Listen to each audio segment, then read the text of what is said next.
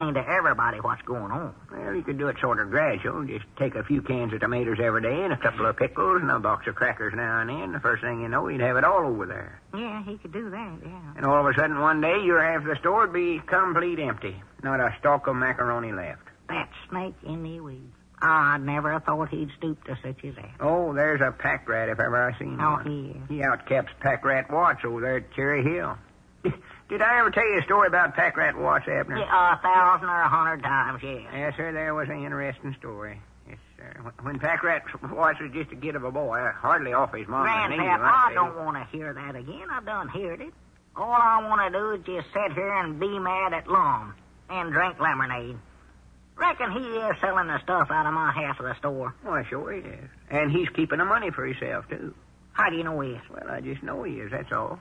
So if I thought he was actual doing that, Grandpa. I'll tell you how you can find out for sure, Abner. Huh? Let's call him up over there and order something over on your half of the store, and I bound you he'll sell it to us. I know that's a good idea. Yeah, call him up and disguise your voice. Yeah, all right. Wait a minute, though. What am I going to order? Huh? We got to be sure it's something on your half of the store.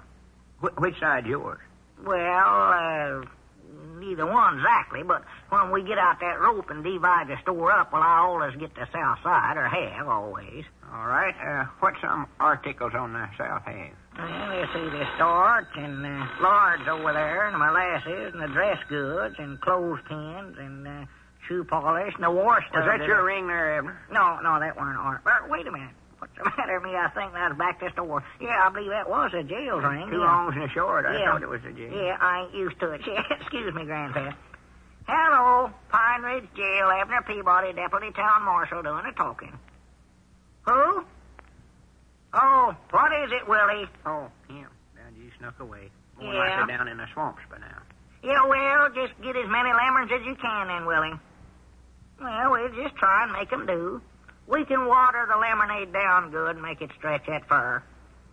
Yeah, well, hurry back, Willie. We're all getting thirsty. All right, goodbye. Can't get enough lemons, huh? Oh, well, we'll make out some way. Now, here, you get on the telephone now, Grandpap, and call up that long. Yeah, all right. I'll use my high voice. That'll fool him. Yeah, now, don't let on who it is now, or he might get suspicious and not tell you nothing that belongs to me. Don't worry, I know how to handle it. Here he comes. Hello?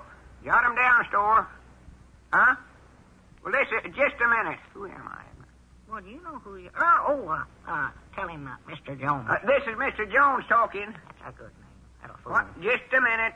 Abner, which Mr. Jones am I? Well, I don't know. Oh, tell him you're from out of town, from Francisco. I'm the Jones from out of town, Francisco. Oh, a few days. Yeah, what I want is to order some, just a minute. Abner, name off some of them articles again. Well, it's coal oil, dress goods, clothespins, and a wash tub. And Hello, some clothespins. Oh, I don't know, one or two. Just a minute. Says you don't want to break up a box. What I do now? Well, buy the whole box. They don't cost much. Well, I ain't got no use for a whole box of clothespins. Well, that ain't the idea, Grandpap. We're just trying to see if he'll sell something that's on my side of the store. Yeah, sure. What's the matter? Hurry up. Hello? All right, throw in the whole box. Yeah, I'm shooting the works. Now, I'll be by later on and pick 'em up.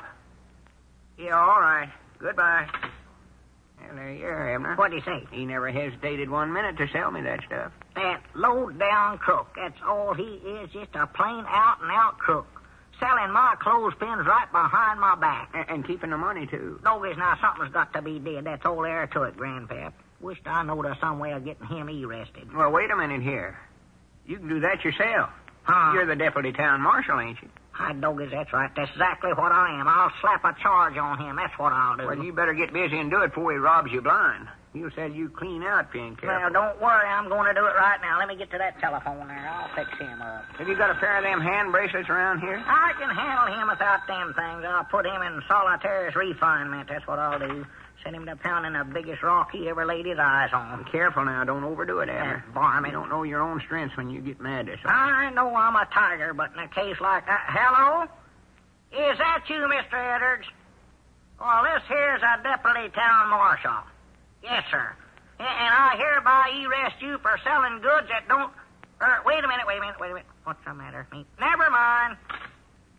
Well, wait a minute. What'd you hang up there for? Well, I just happened to think of something, Grandpap. If I arrest him, I got to put him in jail, ain't I? Well, natural. Well, I can't do it then. Well, why not? You got room for him down here. Why, sure, I got room for him, but you heard what Willie said about their lammers, didn't you? Won't be hardly enough lemonade to go around as it is.